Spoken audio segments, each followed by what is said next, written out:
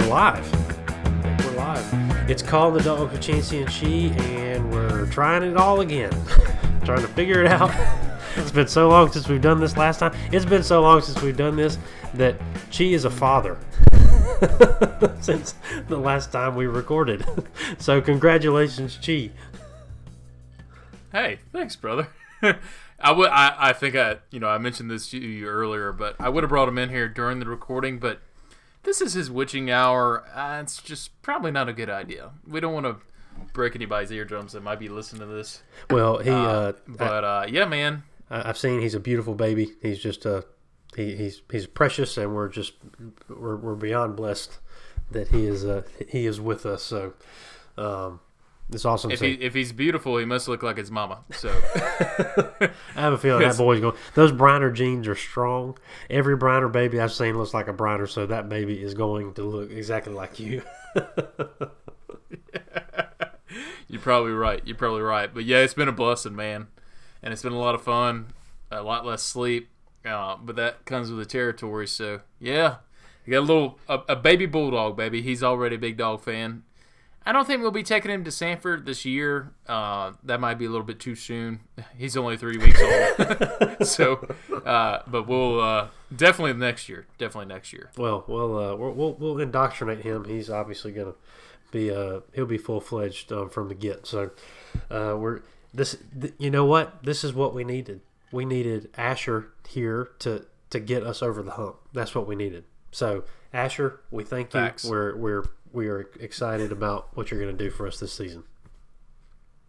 I'm gonna tell him you said that later on whenever he's throwing up on me and stuff like that. So, but yeah, man, it's been a wild ride. But yeah, I mean, here's the deal. He was born, like I said, about 3 weeks ago, and I've barely left my house since then.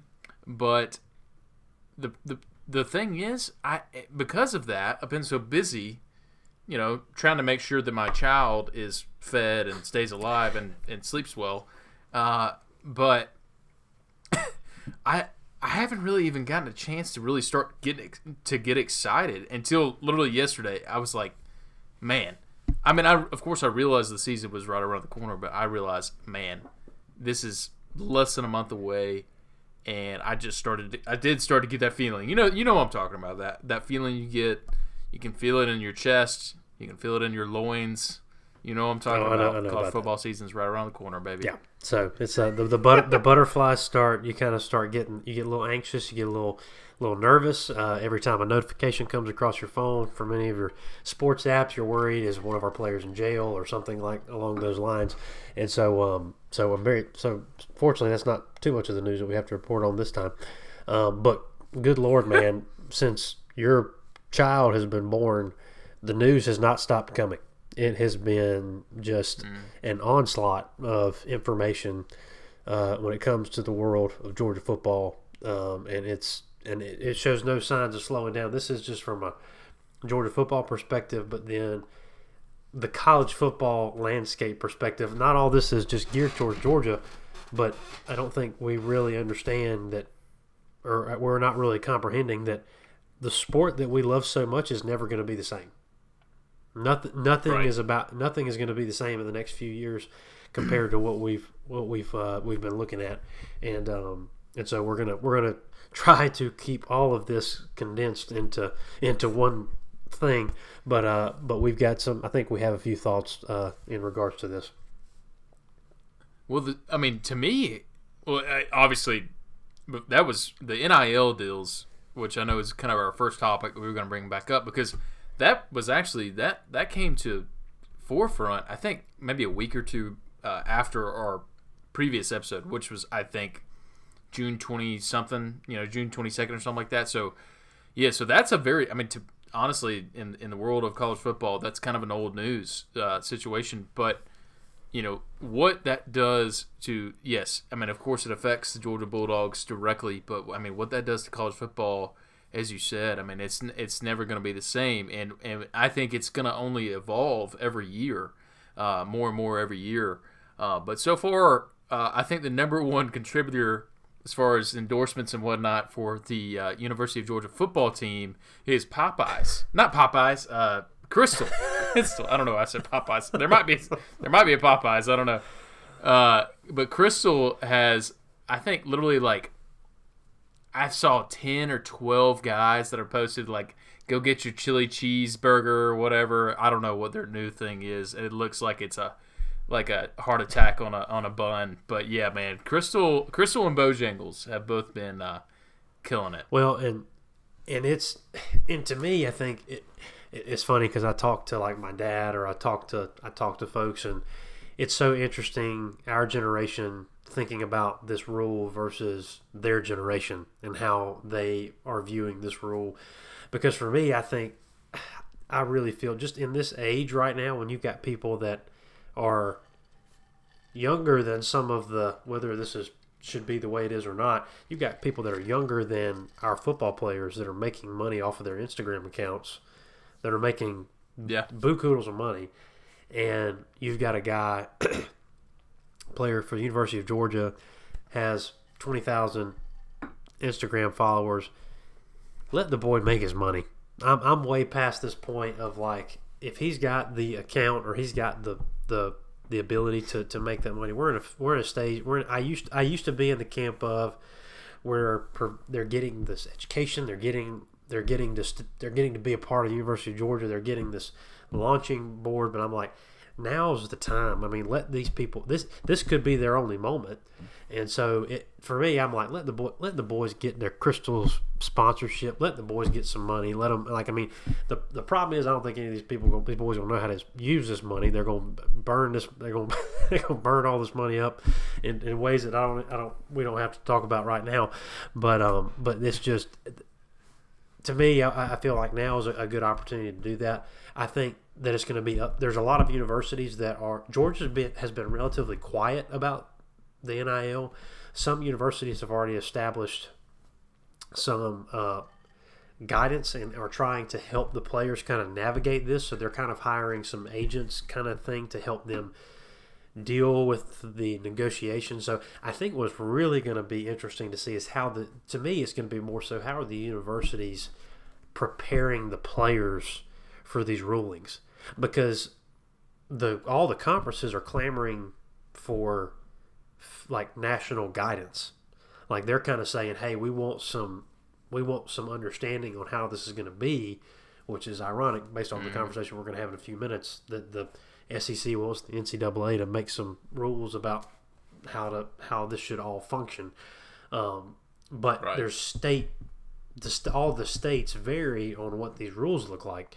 So Florida looks different than Georgia. Georgia's rules kind of responded to Florida's rules, and it kind of bounces back and forth like that across the country. And so they're wanting to try to set some national standards to how this all looks. But to me, and I think there's a conversation around, well, the rich keep getting richer.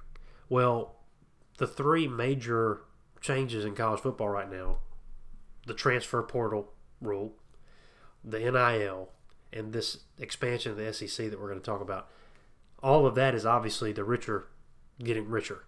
Not to mention the expansion of the playoff. Right, and that's coming. Which I don't know if has that even been agreed upon? We'll get to that in a second. But anyway. It's all the same stuff. And so for me, what I think is going to be interesting is how the universities try to take advantage of this rule. And it's like, are the universities able to try to help set up the negotiations for these deals to try to actually make them worthwhile for the players? And so that's the kind of stuff that we don't know. And so I don't know. I feel like with Kirby being at the helm, I feel like we are probably taking some pretty aggressive steps on the backside to say, make sure our guys are getting good deals, make sure that players, when they come to us, because when players come to us, they need to know that we're going to help. One of the recruiting things that you can say is, hey, we've got people on staff that are not agents, but they can help. They'll walk you through how to talk to a Crystals, how to talk to a Bojangles, or talk to an owner reserve about how to negotiate some kind of contract, because that's a big part of all this. I mean, that's going to become a recruiting factor. What brands do you have in your area that would want to partner with you to put some extra money in your pocket while you're at Georgia? Yeah. It's and I can promise you, it is not going to be a cut and dry situation. Oh no. I mean, it's gonna get cloudy. And to be honest with you, there's not a ton of information out there as far as, if there is like you're talking about, if there is a management side to this from the university perspective, but you have to have that to some extent.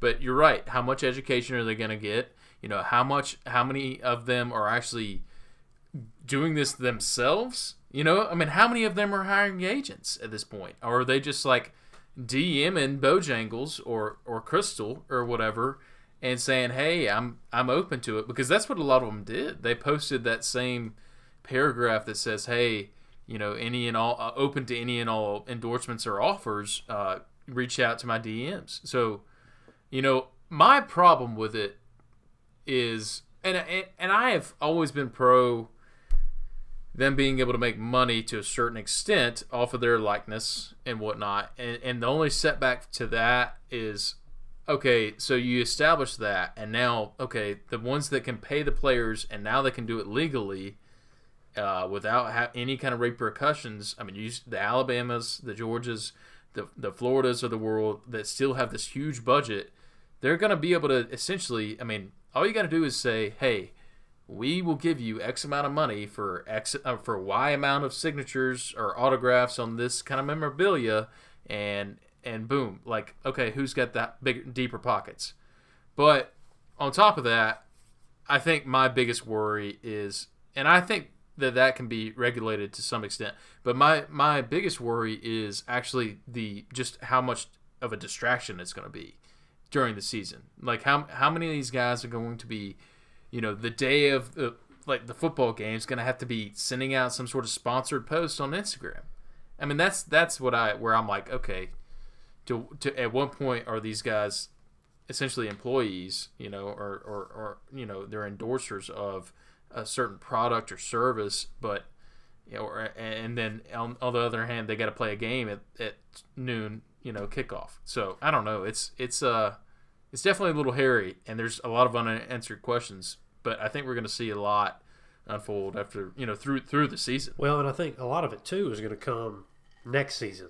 I think you're going to see some people play around with some stuff over the course of this season, but really what you're going to see is when you get a full year into it and then another off season, I think you're going to see a lot of brands try to figure this out as they go, and but there's going to be a pendulum swing because you're going to have some crazy donors that are going to want to throw some crazy dollars at this thing, and it's going to be like, what in the world are they thinking? And then they're going to realize this was a terrible idea, and there's going to be some of them are. There's going to be some swing back to be like, okay, we needed to pump the brakes. We need to take a zero off of this investment that we've made and just say, okay, what actually makes sense here? And so it's going to be interesting. I think it needs to happen. Whether or not it should have, I almost don't know if there was a better way that it could have happened, though, because the NCAA is so inept at being able to do anything that I don't think that there was another way to do it than just to say go, because they're not going to be able to come up with what they should, but they're not able to come up with some type of structure that makes sense. And so for me, I think it's almost like you need to let the market play itself out, because to me, what's going to be the differentiating factor is the schools. To me, the universities, it's Kirby setting up the framework for making sure that we take care of our guys the best way possible. Are we teaching them that you should not be on Instagram posting about crystals 2 hours before the game starts? Like, I think to me that's a mentality thing of like, this is how you need to approach this. This is what your parameters need to be. And I think to me it's going to be, how do the universities approach, like, to me, the universities that accept this more and say, okay, we're going to accept this full force, so we're going to approach this with a player first mindset and saying, this is how you need to be talking to these people. When you get a DM from this person, these need to be your next 3 questions, kind of thing. And how do you navigate these waters, these untested waters? Is just something that's to me going to be a differentiating factor, because when the coach comes into the home, Mama's going to want to know if they were making money in high school, How's my baby going to make money when they get to college? And how can you make sure that they're taken care of? And so, because I'm all about a Zeus being able to, make a post on Instagram and be able to make $500, absolutely. Let the guy be able to make his money to be able to talk about the audience that he has accumulated because of his expertise at his craft, kind of thing. And I agree with you 100%. There's a inherent risk of distraction in this, but there's always that risk of distraction, and we have to make sure, is our infrastructure in place taking care of our players? That's kind of how I've landed on this thing. Are our coaching staff and our university, are they putting the parameters in place to make sure our guys are making good decisions in that? And obviously you're going to have guys that don't make great decisions, but are we preparing them the best way possible to navigate, like we prepare guys for the NFL? It's the same exact, in my eyes, it's the same thing. Are you having the right conversations with agents? Are you teaching guys how to approach that next level? That's kind of my thought on the whole thing. It's just going to now be on a bigger scale than it was before. It's going to be really interesting how this thing plays out. One thing I will say is, as soon as, literally it was like the clock struck midnight, and NIL, I think was it the first day of July? That I can't even remember. There's been so much crap that's happened since then. Yeah, dude. The first day of July feels like it was 3 years ago. I'll say this: some of these guys need to figure out there's a big difference between a logo and a brand. Because right when this thing came out, there was like all these guys that were popping out logos all over the place. Like, oh, you got to have a logo. It's like the new thing. And like Kendall Milton did one, and like there's been a few other guys. I don't know if there's anybody else. Well, there's Marcus Rosemy-Jacksaint did one. But it's like, okay, a logo, you're not going to sell. Kendall Milton may be the exception, but you're not going to sell a bunch of Marcus Rosemy-Jacksaint apparel. I'm sorry, you're just not. Now, if he blows up and he has a George Pickens-like year, goes for over 1,000 yards, like, yeah, you're going to get some guys. It's all going to be from the Georgia fan base and your family and friends and whatnot, but yeah, you might get some people that buy it. The thing is, it's not like these guys are – there's so many companies these days that are like, they'll print out a shirt that's made to order, and they'll just stick the logo on there. So it's not like they're got a bunch of inventory that they're sitting on or whatnot. But still, it's like, guys, like the Amazon, with the smiley A in the smiley face, if it weren't for the service that Amazon provides, and obviously the kingdom that they are, Amazon's logo wouldn't mean nothing. But because of what they are, that logo is unmistakable. So anyway, like a guy like a Matthew Stafford would have probably made some pretty good apparel, or made a pretty good bit of money from apparel. But anyway, I just think it's so funny that it's like the clock struck midnight and boom, like got my logo, man. It's awesome. And then on top of that, I think Kirby, there's no doubt in my mind that Kirby is managing this to a point where he's doing it the right way. I have no qualms about that. I certainly think that he is. I am sure that he is putting in the work on this side to make sure they are prepared and educated. And then my last comment on this, because we could talk NIL for probably this whole episode, but we need to move on here. But did you see the figure for what's his name? Bryce Young? Is that Alabama's quarterback? Did you see how much money that Nick Saban said he's almost? I heard, but I don't want to say this wrong. I know the number of figures, but I don't remember the exact figure. It's basically like right under $1 million is his deals have amounted to, and that is unbelievable. Which, like, hey, if the guy can make that much money, awesome. But how many, like, do you think that the quarterback for Cincinnati is going to make anywhere near that amount of money? No, they're not. You're being propped up by the program itself, which is all fine and dandy, but yeah, there's already a lot of slant towards these top programs. It's gonna be even more of an uphill battle for for the middle tier programs at this point, and the lower tier, or some of them are going to cease to exist because of this. I'm sure of it. Then I'll make my last comment too. At the same time, the quarterback for Cincinnati was not going to be going. I mean, he was going to be going to Cincinnati. Like, he's not going to be going to Alabama. And so so to me it's like, well, what if the quarterback for Cincinnati, who more than likely is not going to play in the NFL, we're just going to base that on history, but can get a local Cincinnati deal where the guy makes 10, 15 grand a year.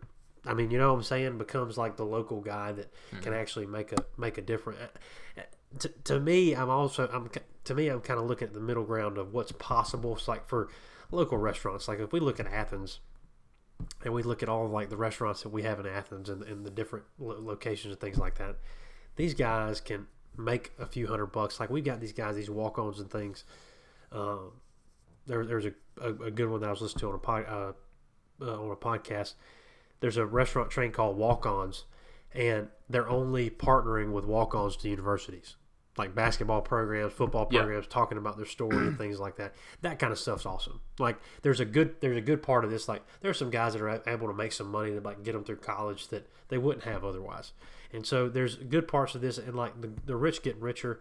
That's the way that college football is set up. And I'm just thankful we're on the right side of it at this current moment. And that who knows what can happen there. But anyway, that's kind of my like you said, we could talk about this all night. We have about 47 other things that we've got to talk about. So let's move on. Well, regardless, I mean, it benefits all the players, to a certain extent. I mean, or it benefits anybody who takes advantage of it. And there's a learning curve to this. There's a learning curve to this that we're just going to have to figure out. Yeah, and we'll see how that goes. So this is still a Georgia football podcast. We're going to get back to we'll get back to it here in a minute. But first, I want to get your initial thoughts on, the big news from like a couple weeks ago. Texas and Oklahoma said, peace out, Big 12. We ain't coming back. Set to come in 2025. Guaranteed it'll be before then. Take it to the bank, 2023. Take it to the bank. You think? I think 23. I think that sounds about right. So that sounds about right. So what are your first thoughts on that? I had three initial thoughts. One of them was take it to the bank, 2023. Like, you can just go ahead and, I mean, there's no way. So there's a couple. So when I initially saw this, I was like, there's no way this is accurate. Like, that was my first. I read that. I can't remember who posted on our group. I was just like, this is crazy. And then you start hearing, it's like, oh my God, this is not crazy. This is real. Because my initial thought was like, okay, I'm thinking, how does this even make sense? Because it's crazy that like maybe my second or third thought was like TV deals. Like, how does this work? Like, how does this work? Because there's the Longhorn Network, there's all this stuff. Like, because my mind straight went to, how's this TV deal get set up? And then I thought to myself, okay, SEC's losing the CBS deal. What's the timeline on that? And I'm like, okay, this makes perfect sense. Like, actually, when I didn't even think about this. That. Is all Honestly, TV. I never thought about it. So my initial impression. So I've got. It's all based on TV money. This is all based on TV money because that most of Texas games are on Fox right now. Correct. Well, and they've also got. Do they have a deal? So was that a Big 12 deal? I think that's a Big 12 deal. That's because if you look at it like how we have SEC Network and stuff, Fox hosts like the Big 12 show, and so it's not exactly, but it's kind of geared more that direction. I don't know what exactly the terms of their deal is, but their deal runs up in 2025. So there is now I don't know when, I can't remember when the CBS deal runs out. I think it's 2023 or so. I can't remember exactly what it is, but it's running out here pretty soon. But Texas and Oklahoma, it makes perfect sense. So I have more than 3 thoughts. I have about 17 thoughts. So let me kind of walk through a couple of these here. Put them in a box. let me kind of back up and say, Greg Sankey is the man in college football. He owns it. He's good. He owns it. The way he handled COVID, there would not have been a college football season without Greg Sankey. And the boy just walked in and just said, "Screw all you." It's like, this is my league. I run this. And I couldn't say exactly what in my mind he was saying, took two of the biggest names in college football and brought them into his league and said, we are creating the Super League. We are creating the thing that he beat everybody to the punch. He did it years ahead of what everybody else was thinking he was going to do and created the Super League.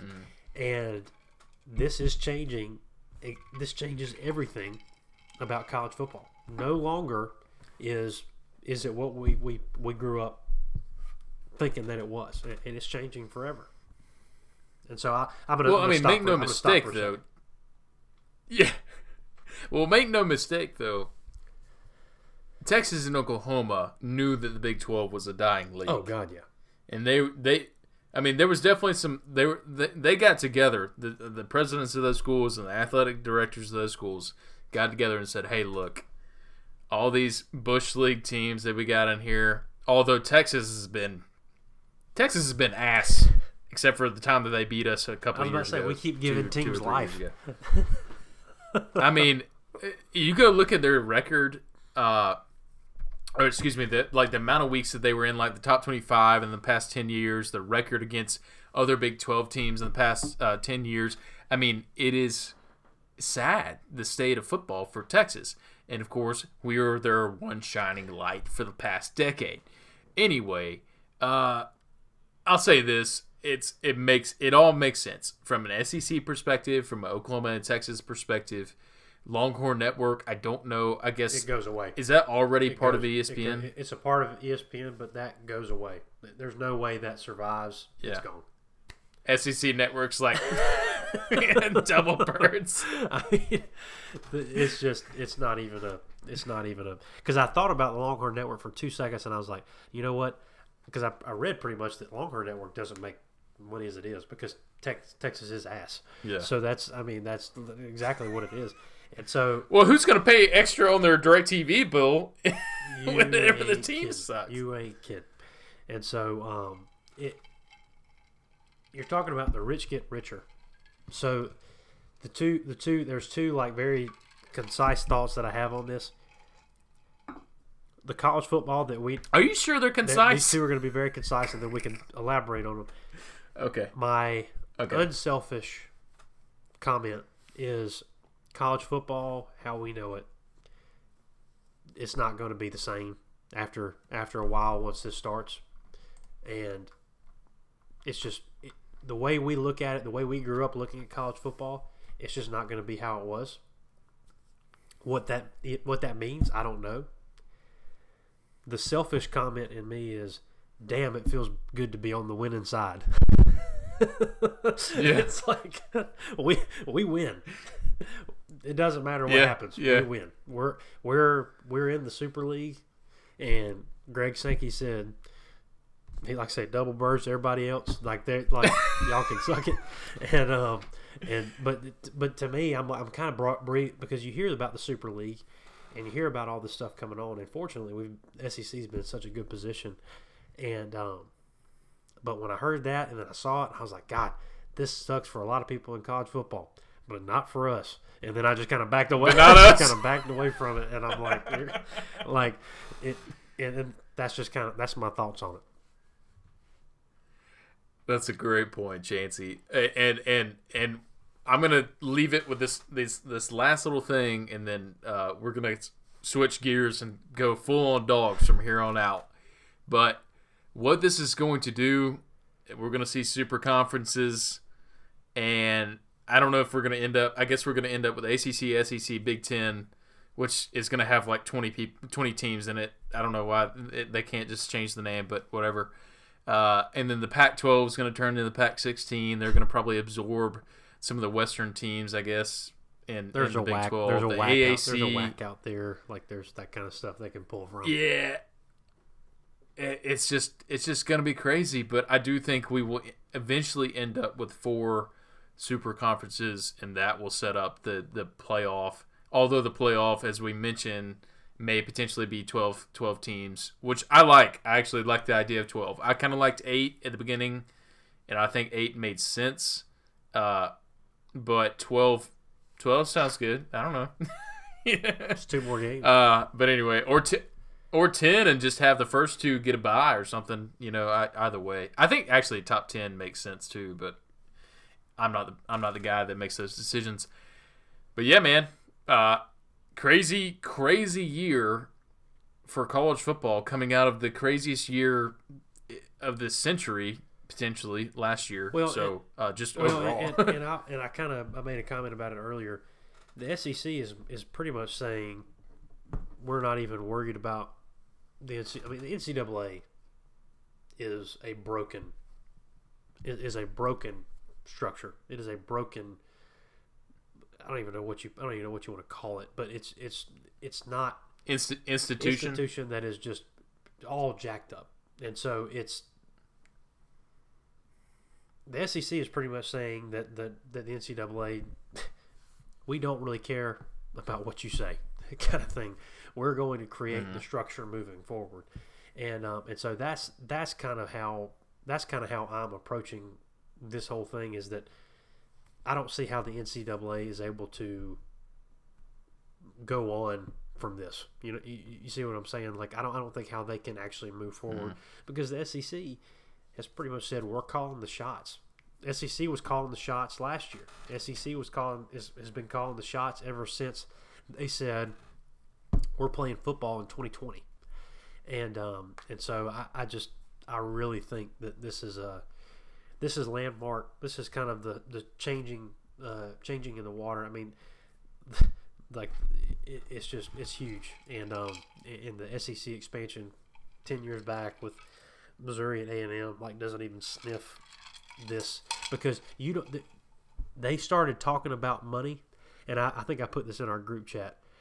Everybody was kind of talking about how like A&M agreed to it, and like it was a unanimous vote. So all the presidents of all the universities have to vote on this, and A&M initially came out saying they're not letting Texas in, and I said you bet your butt Sankey put them in line. And said there are, but then you also have to look at it, the millions of dollars that they are going to get from this TV deal that's about to happen with ESPN. I mean, this could be a game changer for ESPN in general.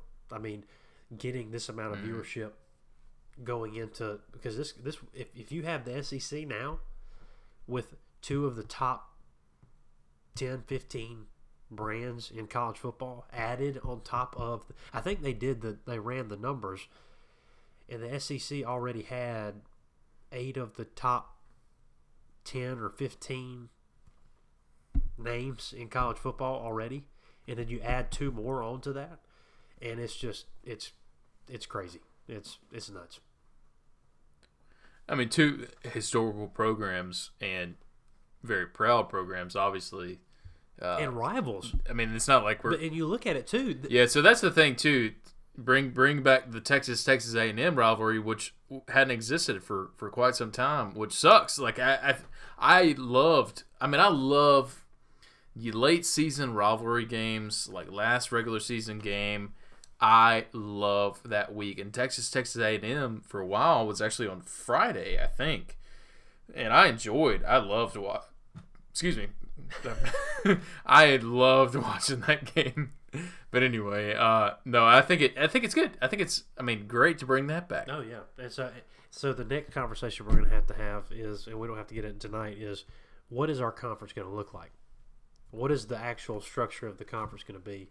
And so they're going to be, and that's so there's all these talks about pods and divisions and. I'm anti-pod. I'm anti-pod guy. Okay, so don't do it. So see, we have so many good things to talk about. We won't get into all that tonight. I think you cut it east-west, and you do it where it geographically makes sense. You can bring Auburn and Alabama to the east. I guess throw Missouri to the west. So we got to get one more East team, which I don't even know if that makes sense or if it'll work. But let's make it work, damn it. Throw Vanderbilt to the West, and then we'll pick up somebody else.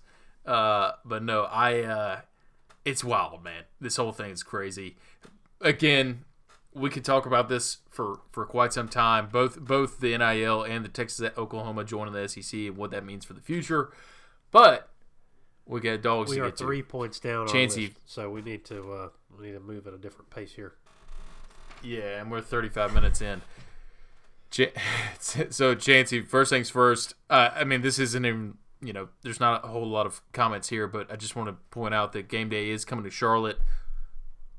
We can talk about this in detail for our next episode, which will hopefully be a Clemson preview. Are you planning to make the trip to Charlotte at this point? Well, right now, unfortunately, it's probably not looking like I'm going to Charlotte, but I'm going to plan on being in Athens.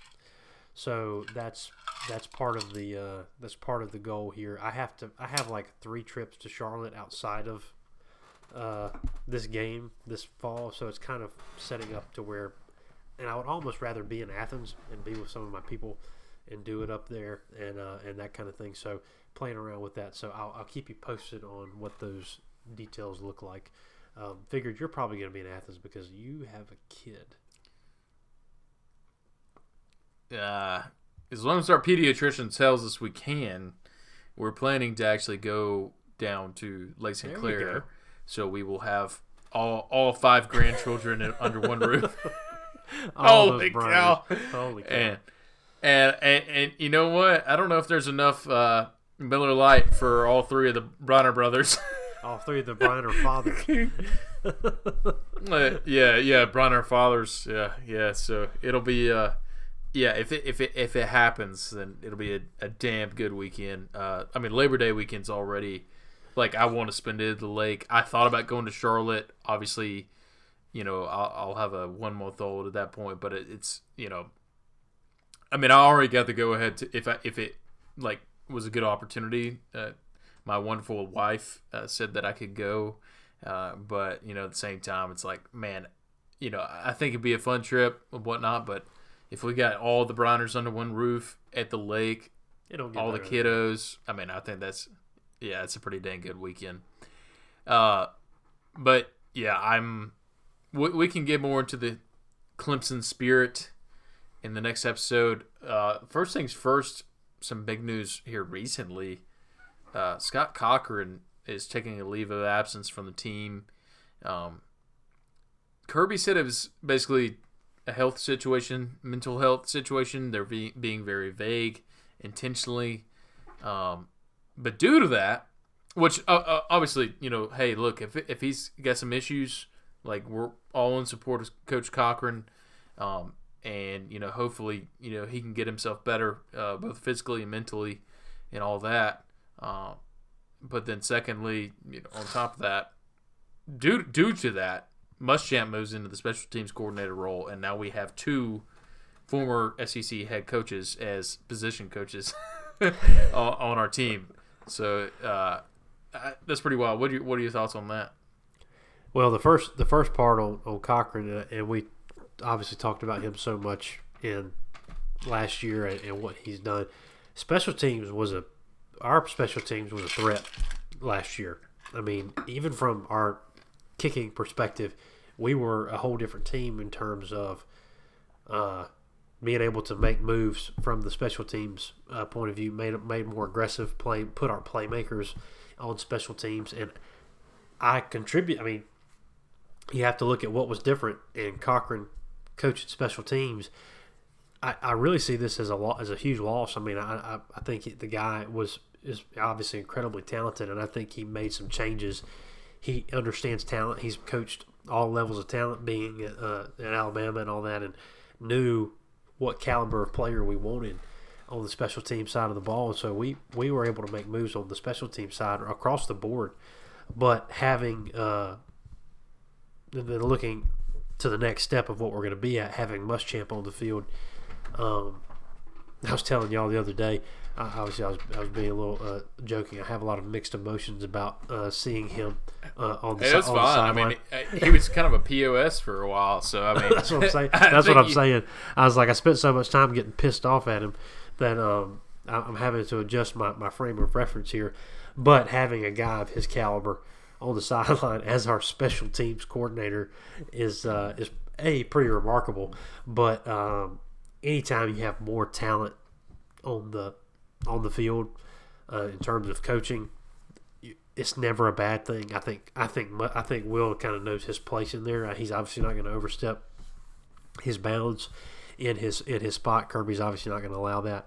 And even Dan Lanning mentioned it in an interview he had this past week, saying that that Muschamp's going to be involved in the defense. Muschamp's going to be he's going to be a major role there and have his input. And so the more we have Muschamp has seen every team in the SEC. He's coached against them. He knows what's going on, and so the more we have him on the field, it's definitely going to be a good thing. Yeah, and not to mention he's also a pretty solid recruiter. He's working pretty hard behind the scenes, and you don't hear about a whole lot of that these days. I mean, so much stuff is still behind a lot of tape, but it is a big deal that we have a guy like him on our staff, and even just being able to meet some kids and some recruits that are coming in. I mean, it's a solid contributor. He's a solid contributor to the recruiting side as well. Well, and one of the things that has happened here over the last couple of years, who has been the first in line out the door? It has been Lanning. Mm-hmm. The last few years, who's been the guy that has been the one that people are looking at for head coaching positions or whatever the case may be? If we have another year on defense like we did this year, I mean, I don't know how we are going to be able. I mean, there's no way we can hang on to him again unless there's some job that he just knows he's going to get, whatever the case is. I mean, if we have another year on defense like we did, he's gone. Who's your next bet? I mean, in terms of who would step up into that role, obviously we would want a guy like Muschamp to take that spot if that's something that he even wants to do. And I'm obviously projecting here, but having this I just don't know if he's going to, though. I think he moved into this role with the team and basically was accepting that he was going to be close to his son. I mean, obviously he has a son on the team. So I think he just was accepting, like, hey, this is a great place for me to slow down a little bit, and focus on family, which is always good.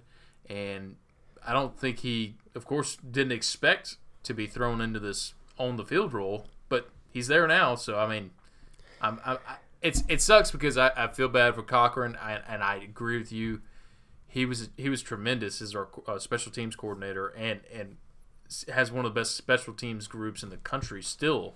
But I'm also just excited to see what Muschamp does and how he can contribute to the team in that on-field role. Yeah, well, and last thing I'll say on that is you look at these coaches, especially the coaches that have coached at his level, and they're like, I'm going to take some time away from being a head coach or all these things, and you give them a year, and let's see what they're saying at the end of the year. So, yeah, they get a little bored. So anyway, we'll see what happens this time next year. Not wishing Lanning off, because obviously I love the guy and want to keep him. But just if I've seen our trajectory with coaches over the last 5 years since Kirby's been here, it's the good ones go somewhere. Yeah, no, it's facts. That's facts. Well, Chance, another point of interest that we were talking about was the Dogs. So the USA Today preseason coaches poll came out today, and the Dogs are number 5 on that list. I don't exactly agree with that. I mean, the 4 that are ahead of us in order are Alabama, Clemson, Oklahoma, and Ohio State. I mean, obviously Alabama's going to be up there. I think that makes sense. They got a lot of guys that are returning, still have a really damn good, like, very talented roster. Clemson, I don't know if I would have put them at 2. I mean, Oklahoma's up there because they have probably the Heisman front runner at quarterback. Ohio State, I mean, are they going to drop off after losing Fields? I mean, obviously have had some they have incredible wide receiver talent. Apparently, their quarterback that's going to be filling in for Fields is actually pretty darn good. So, I would actually think I mean, if this is very biased of me, of course, but I would probably put us at 3. But yeah, I mean, it's not bad to be to be top 5 to start the season. But preseason polls are for the birds anyway. Well, yeah, and I think too. I think you're looking at there's a lot that people are looking at here, and if you look at the breakdown, the point breakdown between all of the top 5, there's about a 50-point gap between us and Ohio State, and obviously that's you're kind of splitting hairs at that point. There's a significant drop off between us and the next teams, and then it just falls off the map after that. Mm-hmm. And so it's really a toss up between all these. I mean, except Alabama, there's a big gap between them and Clemson. So really between the 2, 3, and 4, 2 through 5, there's kind of a toss up there. I just care so little about this and what these coaches think, because you've got coaches that whether they should even be ranking these people is kind of questionable at best too. And so when you're looking at the coaches poll, I appreciate it because I like hearing some of the conversation that some of the coaches have about some of these other teams and things like that. It's kind of interesting to look at. But I've gotten so just preseason polls are so irrelevant to me at this point that it's just like, this is a nice little talking point before the season starts, but let's just start playing football. It really doesn't mean anything. We're about to find out in week 1 where we stand at that moment. So to me, it's like, this is nothing. This actually means I'm just thankful we're ranked behind Clemson going into this game, because I want absolutely nothing in Clemson's favor going into Charlotte. And obviously this is nothing for our team. They don't give a rip about the coaches, the AP or the coaches poll, all this kind of crap. They just don't care.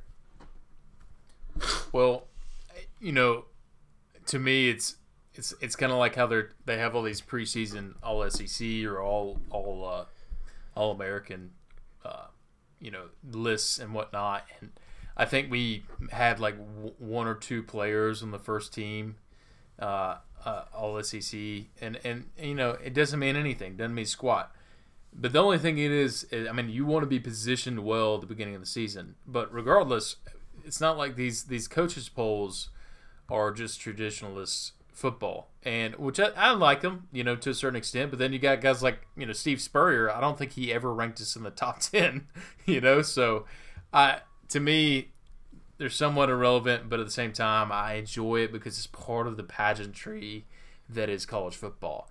And then at the end of the day, the first playoff rankings don't even come out. The ones that matter the most don't even come out till October? Is that right? Yep. When the first polls come out. So anyway, it doesn't. Right now the coaches poll doesn't mean much, but I like to see what people think of us. At the beginning of the season, and being in that top 5, I think at the very least does mean a little bit, but not much. So I was going to just run through some injuries updates real quick. There was one that came out here recently, I think it was last week. Warren Erickson, he hurt his hand. His timetable, I think, is a few weeks he's out.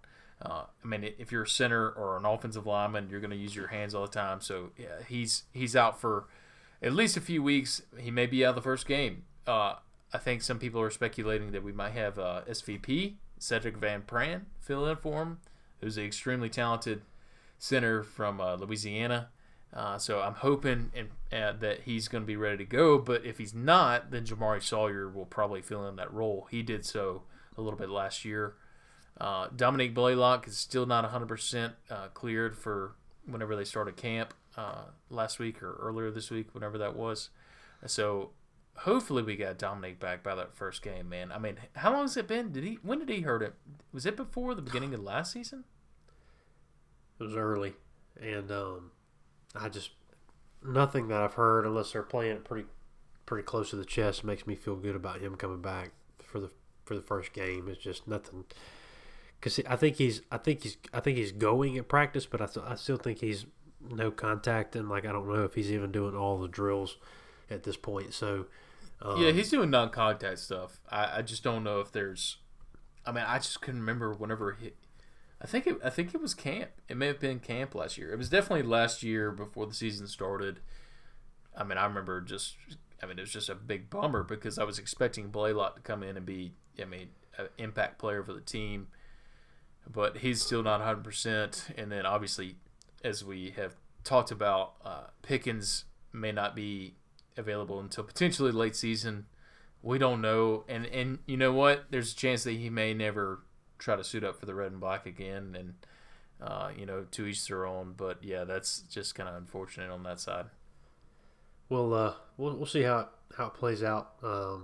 There's obviously a chance, depending on what we're playing for at the end of the year, that he may want to come back, depending on how his recovery goes. And so we've got a while between now and then.